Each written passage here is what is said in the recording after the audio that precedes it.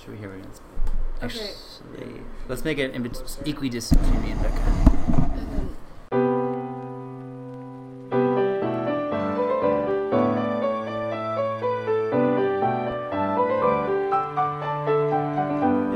We do whatever we want. This is our podcast.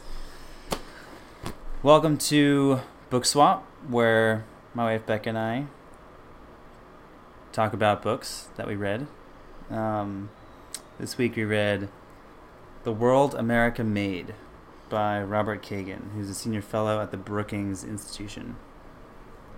I made Bekah read this book because we have very different ideas about what America, about what the United States is, and we have very different feelings about it, and about its history, and sort of its almost like its ontological status, like what the United States, just what it is, and how we kind of morally evaluate it, like how the different terms we have, because we have very similar values and principles. I think we just see our country in very different lights. So this guy is really an outspoken advocate for American power in the world, because he believes that American power has underwritten the past 70 to 80 years of unprecedented growth in prosperity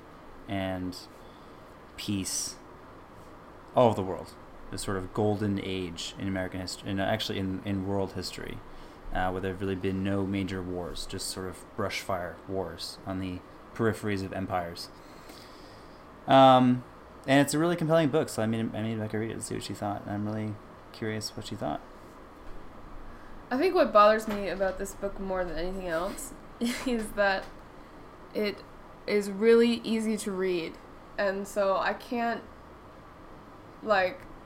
use it's the pretext of really bougie writing styles to knock off this book, because it's so accessible, and Kagan doesn't waste any time with unnecessary theory, or not, he doesn't.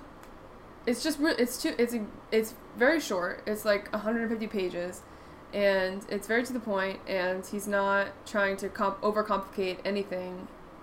In fact, you could give this book to a high schooler, I think, any high schooler, and they would be able to digest this information fully. Which is the thing that I like least about it, because I like to,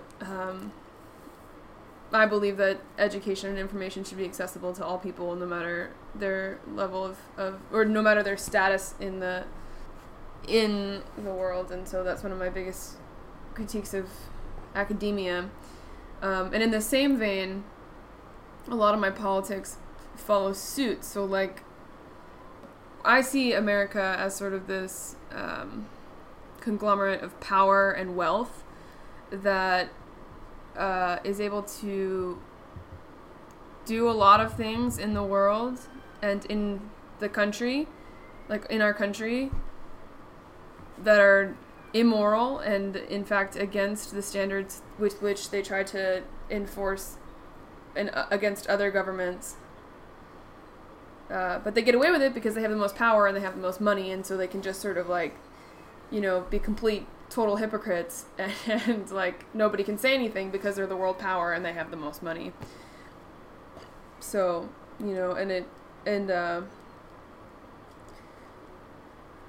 but because Kagan writes in such an accessible way, and because he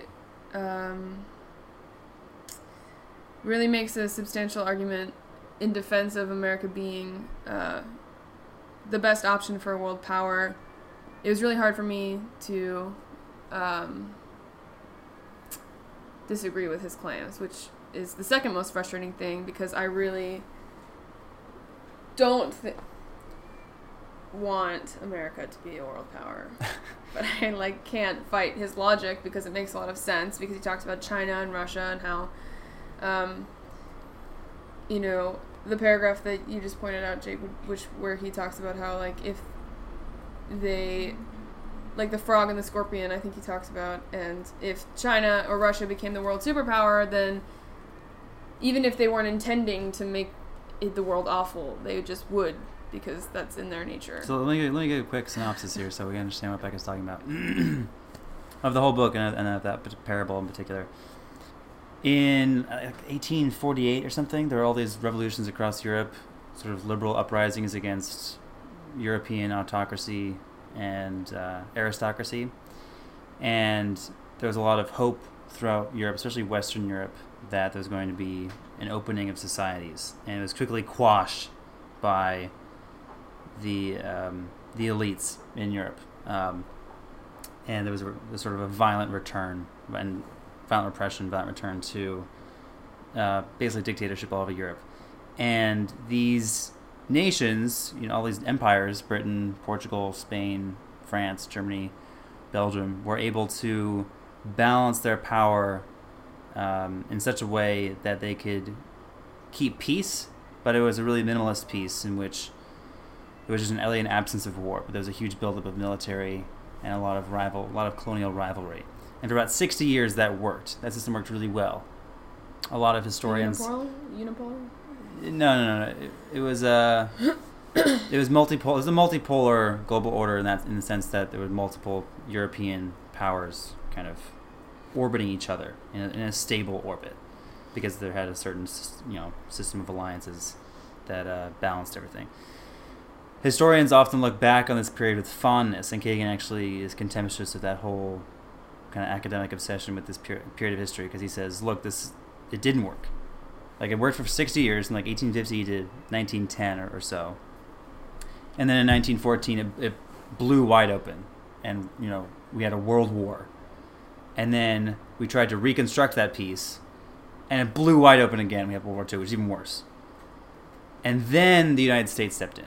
The United States, a power that had really just been growing, flourishing, basically on its own continent for a couple centuries, and was really, really withdrawn and isolated from the rest of the world, especially really from the European world, and that whole hemisphere, the other side of the Atlantic and the other side of the Pacific.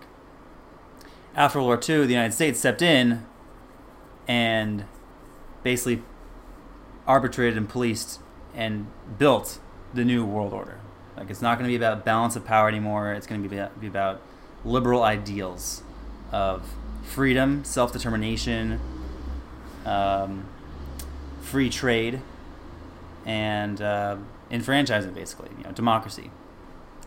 And of course, that was the sort of defining ideology of the Cold War. Which is really great, but when you look at it, I mean, and when he talks about it too, but when you look at like the actual practice of that, once the U.S. did become the world power, then we have the entirety of Latin America being just like taken over subtly by the U.S.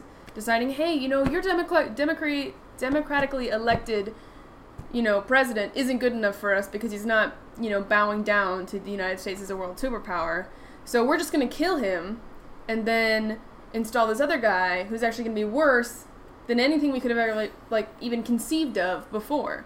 And props to Kagan, because he does mention it, but he's so watered down about it. Like, the U.S. was like a little bit involved in some stuff that was happening in Guatemala, Nicaragua, and Honduras, but it's not a big deal because it was just sort of like a one-time thing. And and then he does convict it, saying that it did defy the very rules that they stand in defense of.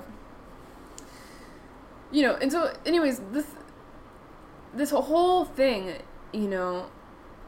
it's really interesting, because I think, you really think that America you have always maintained that America is the best option for a world superpower, and that's just sort of been your stance in defending that. And then for me, I'm like, okay, two parts. One, I think that there should be, I desire a multipolar world again, because it frustrates me to have a hierarchy where this one country is in control of deciding what is right and what is wrong for the entire world, basically by use of power and money. But then, Kagan makes a pretty substantial argument against a multipolar world by saying, well, all these other countries have just sort of let the United States become the world power. Like, the EU has really not done much to fight it, and, you know, China can try and Russia can try, but they're surrounded by governments that would not let them, and in order for them to become the world powers, he says, you know, they'd have to overcome the fledgling democracies that the United States has sort of supported. Like, India would never let China become a world power because they continue to grow, and it's all just really complicated. So basically, I'm reading this book and I'm thinking, like, these are my fundamental value is that there should not be any hierarchy ever, and that America needs to be responsible for the things that they did during the Cold War and the things they continue to do in countries all over the world, and they need to be held to the same standards that they're enforcing out there because they're doing really bad stuff. And then there's, like, all of the tons of issues that we have just in our nation now, where there are, like, entire groups of populations that are fighting and have been fighting for centuries for the right to be just like everybody else, you know, like the right to have equality and to really experience that in their everyday being, and you know, there are just so many populations that are just suffering at the hand of this, like, powerful nation, and we're, like, over in, like, 17 different wars, or not, you know, mini wars all over the world, and we're, like, police are killing tons of people every day, and, you know, there's, like, all of these political issues that continue to surmount, and we can't take care of that because we're too busy everywhere else. So right. My fight would be, like, my nature is, like, let's go isolationist again and have a multipolar world where there's many different world superpowers, and America goes back to where it was before the World War I or II. I think they were isolationists.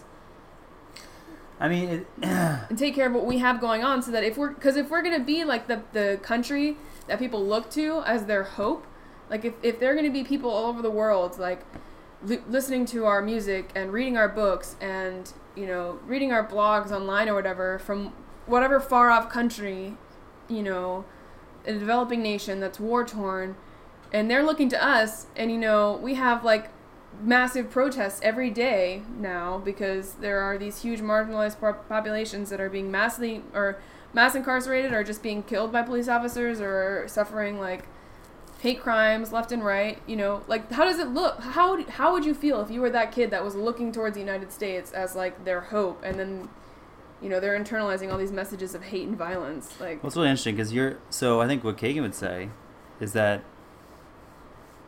the reason it's a good thing that the United States is the chief architect of the world order, its, you know, chief guarantor, and is this sort of, unipolar power, is because of people like you. Because we are a reluctant superpower. We hate being a superpower. He does say that. Yeah.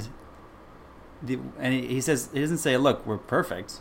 He says we're totally imperfect. We're hypocrites. We have this mythology about our own innocence as a country. We don't really believe that we're an empire, even though we are. But look at the alternatives.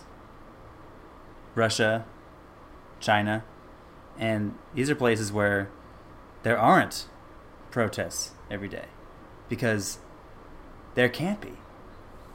Because in Russia they kill journalists who criticize Putin. You know, in China they control what people think by controlling what they can search on the internet. Yeah, like blocked out Jasmine in Arab Spring, right? During the Arab Spring, China blocked lots of keywords related to revolutions going on in the Middle East. Exactly.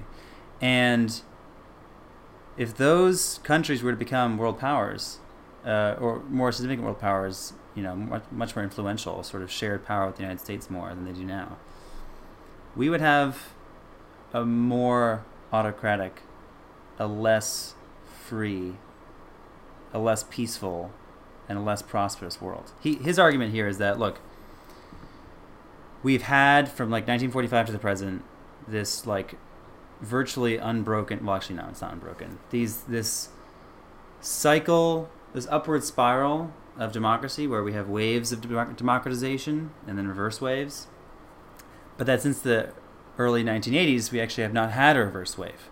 Like in the 1940s, 1950s, we had like 14 democracies in the world. that like maybe an organization like Freedom House would rate as totally free. And now we have over 100, we have like 120, 130, something like that. And that's because of the U.S. Navy being all of the world, and U.S. soft power being projected into all corners of the world.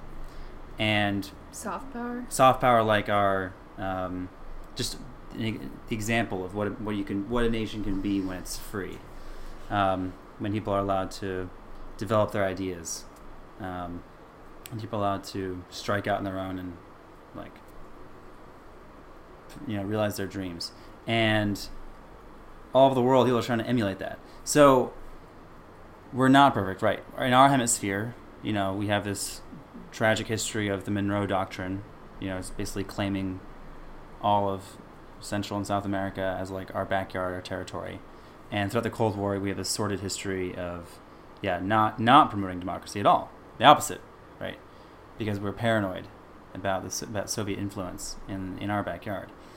And that's wrong. And I think Kagan admits that. It's just that, these are satellite state. These are like basically U.S. satellite states that are now like being allowed to come out of that history and kind of flourish since the 1980s, basically.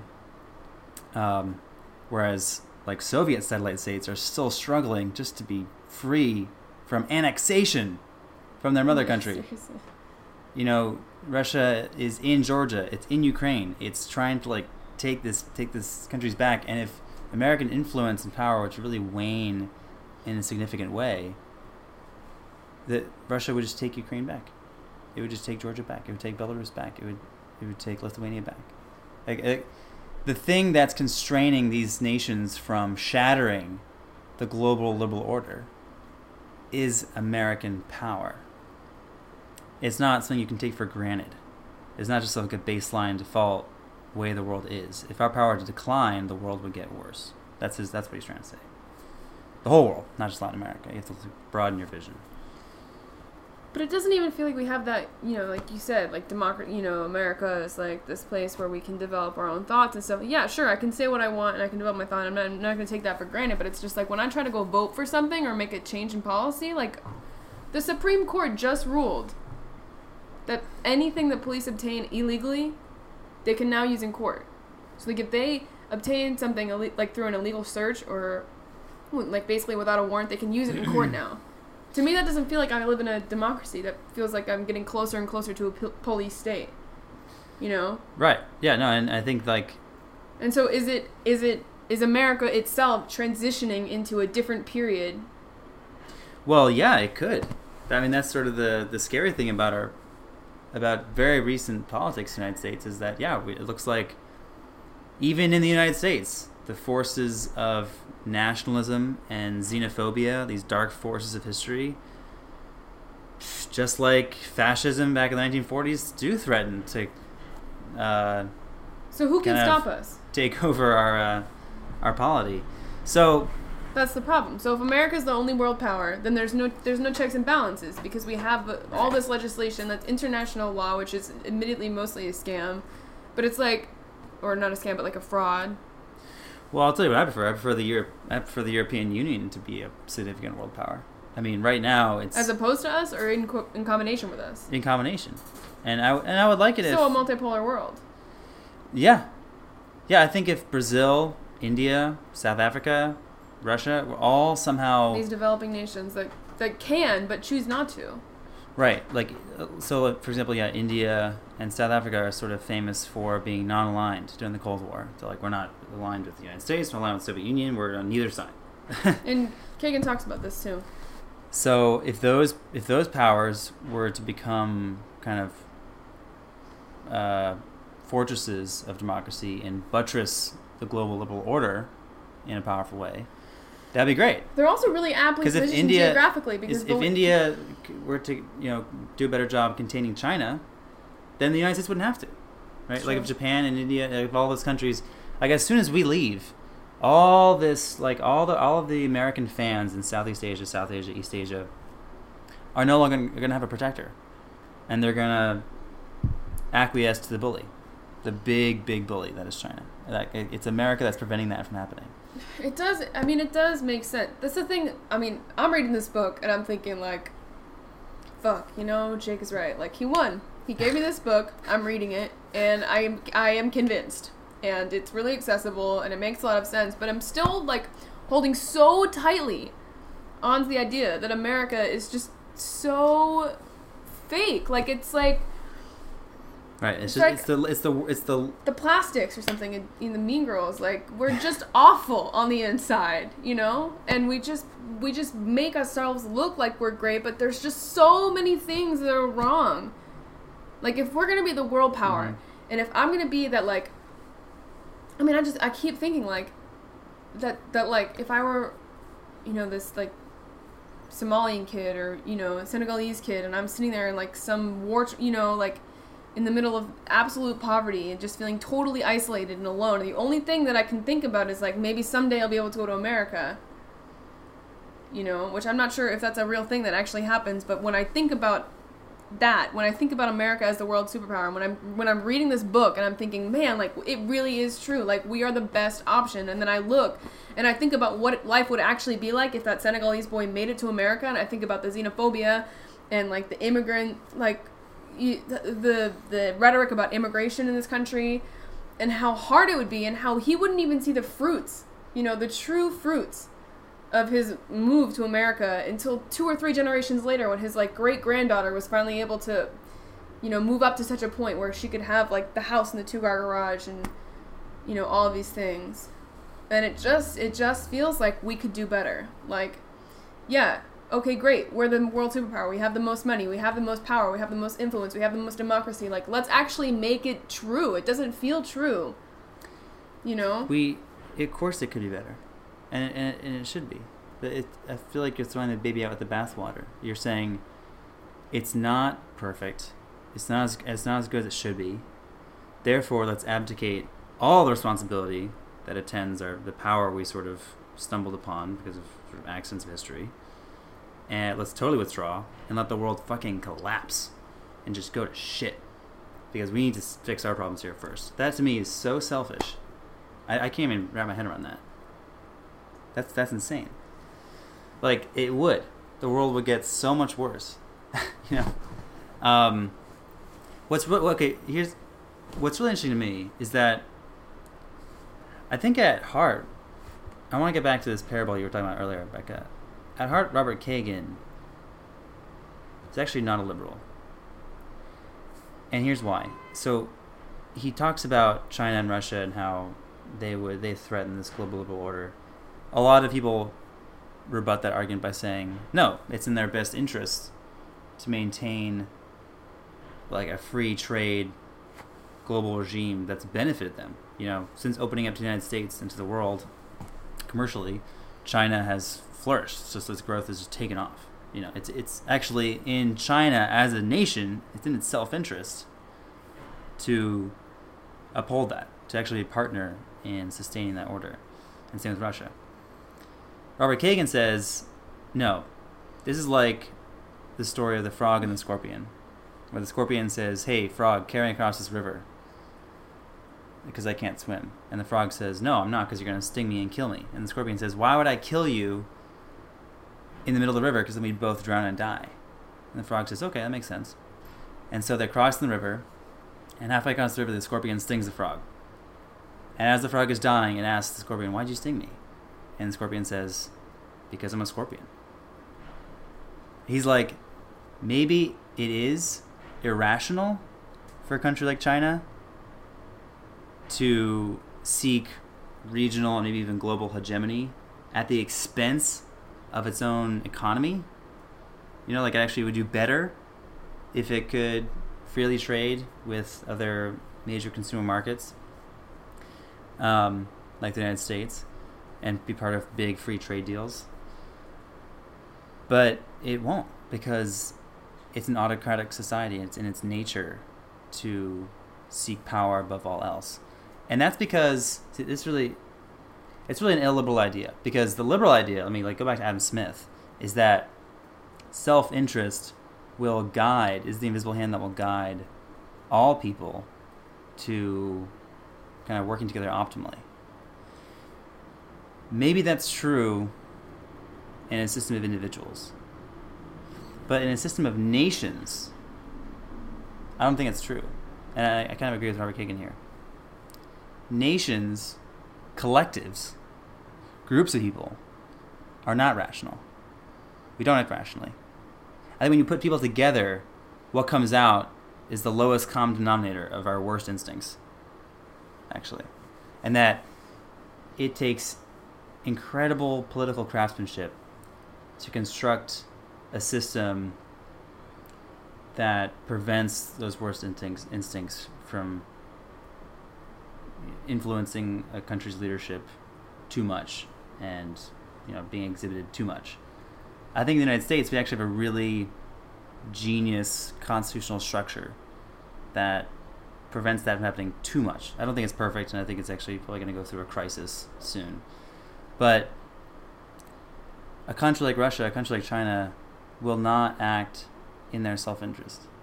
They will destroy a global order that has allowed them to flourish because that's just in their nature to do that. And it's an illiberal idea. I mean, the liberal idea is that history is progressing. That's like the Hegelian dialectic. History was always progressing. It's like a force of its own. It's always getting better. And so if America were to step back and stop basically holding up the world on its shoulders, the world would continue spinning. And we still have as much peace and economic growth as we have now. But the reality is history would take a turn as soon as you stop doing that. The world would fall over. You told me that thing that Kagan says about the collective self-interest would be irrational, or collective. There is no collective self-interest doesn't mean anything, because it's really, when you're talking about an autocracy, you're talking about the self-interest of the small circle of people at the very top. An autocracy, yeah. So though it is in those people's self-interest to seek more and more power. I'm just not sure. I mean, yeah, I guess it's just depressing. This book, to me, we're reading it, was just like, yeah, that's true. Yeah, that's a good point. But then it's like, okay, so here we are. It's 2016. Donald Trump is the Republican nominee, and Brexit happened. Xenophobia is like back on the rise, like stronger than we've ever seen it before. And America's a world superpower. And we've deported more people from this country than we ever have before. Mexico's at war right now in Oaxaca over the right of teachers being able to teach. There's just so many things that are just going on right now within our country. There are so many things, and there always will be. It's just that, would you prefer that, or would you prefer that plus another World War III? Which Kagan thinks is inevitable if another world superpower were to take place. Russia just like annexes a whole group of Central Asian countries, and China just like forcibly puts like an Air Force base on some island that belongs to the Philippines, or and all of a sudden we have to go to war. That could happen. That could happen again. There's no guarantee that will not happen. See, this book sucks because it's just sad, And then you'd have tens, hundreds, millions of people dying in war. And major power war. And right now, 50 people died in a nightclub in Orlando, and that is terrible, and it should never happen again. And we need to figure out gun control in this country. We need to figure out like fundamentalism and fear of foreigners in this country. But those are all things that we can work on while still. In fact, I think trying to be a better example is part of being a world leader. Yeah. And like I said, I'd prefer to have multiple powerful partners helping us in this task, because it's really hard. But right now there isn't anyone like that. There just isn't. And do you think that our like focus on being a world superpower has detracted our ability to work on it? in No. our issues, or No. I mean, like, No, it's a false dichotomy. There's no either or there. They're not mutually exclusive. I mean, this is the danger of nationalism, is saying America first. Let's like forget the rest of the world. We have enough energy. We do. We have enough energy here to provide our needs. We have enough trade between our southern and northern neighbors to provide for our needs. Like, we'll be fine. We would be. That's the truth behind Trump's appeal, is that we would be completely fine if we just cut ourselves off from the rest of the world and worked on our own problems here. But the rest of the world would be fucked. You know? Like, globalization has lifted billions of people out of extreme poverty. right, like the poverty. You've said like before that the poverty rate. And Poverty doesn't look like what it used to. It looks better than what it used to. And it continues to nationalism look better than what it used nationalism is the ideology that's like defined by opposition to globalization, defined by a desire to kind of wall off the rest of the world. You see it in the UK, obviously, very recently. You see it in America, and it's a dangerous force. to. It's so fascinating. That is like one of the few times, like when you look at it that way, you can really see that. That us being a world superpower is, you know, and this is gonna make Karl Marx roll over in his grave, but it's like sort of a communist agenda, because we're trying to take care of the world. We're trying to make everybody, you know, everything better. We're trying to, or maybe it's more of a socialist agenda. Like, if we can get everybody to be at a similar... Well, how about just a liberal agenda? It's a liberal idea that everyone should have a voice. Right, I know, but government. for me, coming from, like, you know, the communist anarchist perspective that I was educated in... Well, communism is just is an offshoot of liberalism.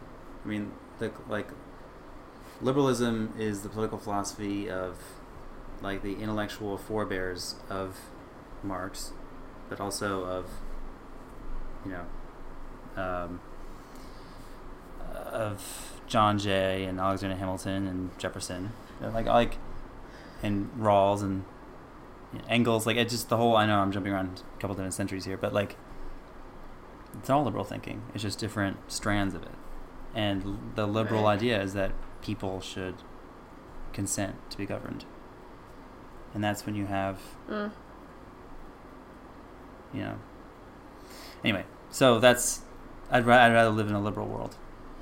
I think that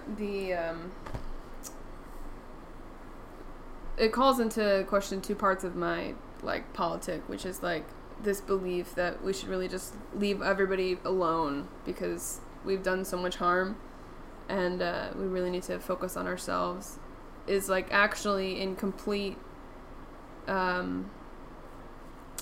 conflict with my other ideology, my other, you know, value, which is, like, caring for all people and sharing community and being together with everyone.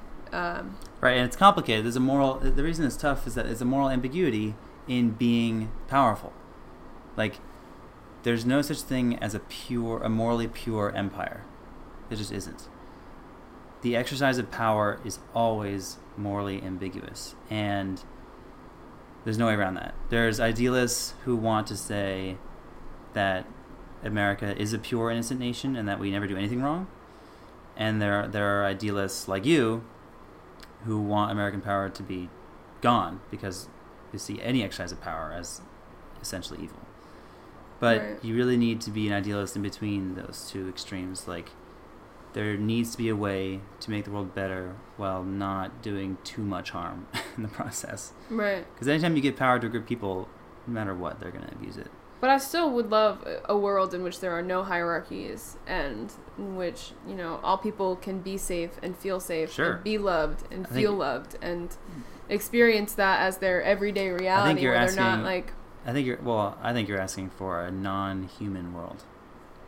Right. So reconciling being a human and desiring a non-human world is just, Because, I mean, we're born into a family that has a hierarchy. If there's no hierarchy in family, then kids would kill themselves. I mean, and then we go into, like, we kind of start entering into society in school, where we have the people who teach us, and then jobs, people who are older than us who manage and direct the enterprises that we're part of, and then as we become older, we become teachers, and parents and the managers, and like there's no escaping the hierarchy. Which It's is just why the anarchy way the is world so is. attractive. Because if it was just complete chaos all the time, then everybody would be in chaos, and there would be nobody who is in less chaos than the other person who is in chaos. You'd rather blow up the world than try to fix it in the morally ambiguous ways that we have to do it. I don't know. Smokey, can you answer that question? You see, you're so uncomfortable with moral ambiguity that you just rather blow it up.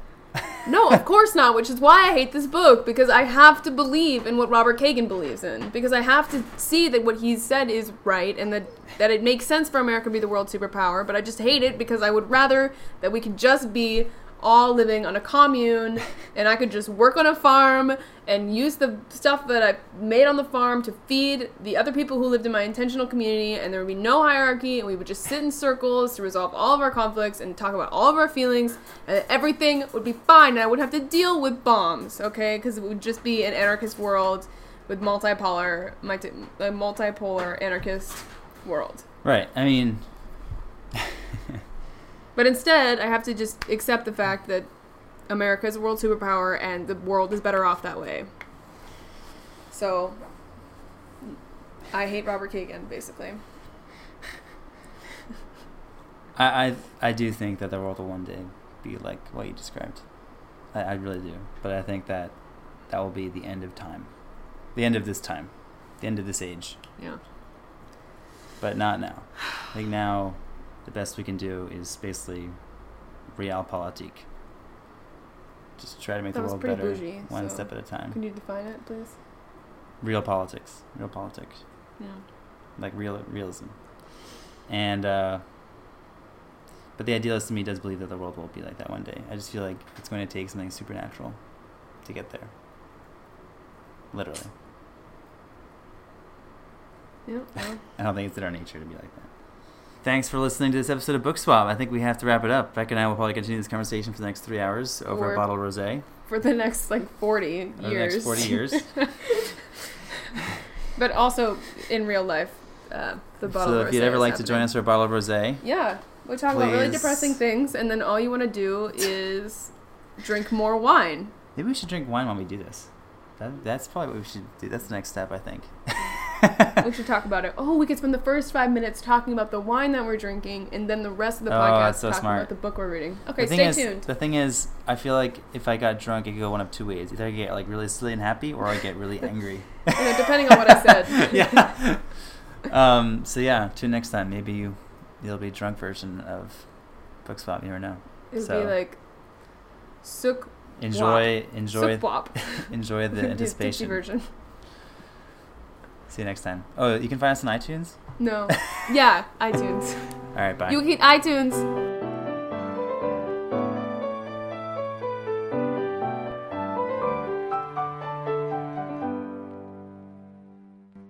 Book Swap is a production of Paperclip, produced and directed by Rebecca Calhoun, editing by Hannah Smith, and an extra special thanks to Ben Belsarak for the theme music. If you like Book Swap, be sure to rate, review, and subscribe on iTunes, or tweet at us at paperclipfm or with the hashtag BookSwap. You should also check out another new show on Paperclip, Jean-Michel Biscuit, interviewing artists about food. Or check out the always updating content on wineanddonut.com.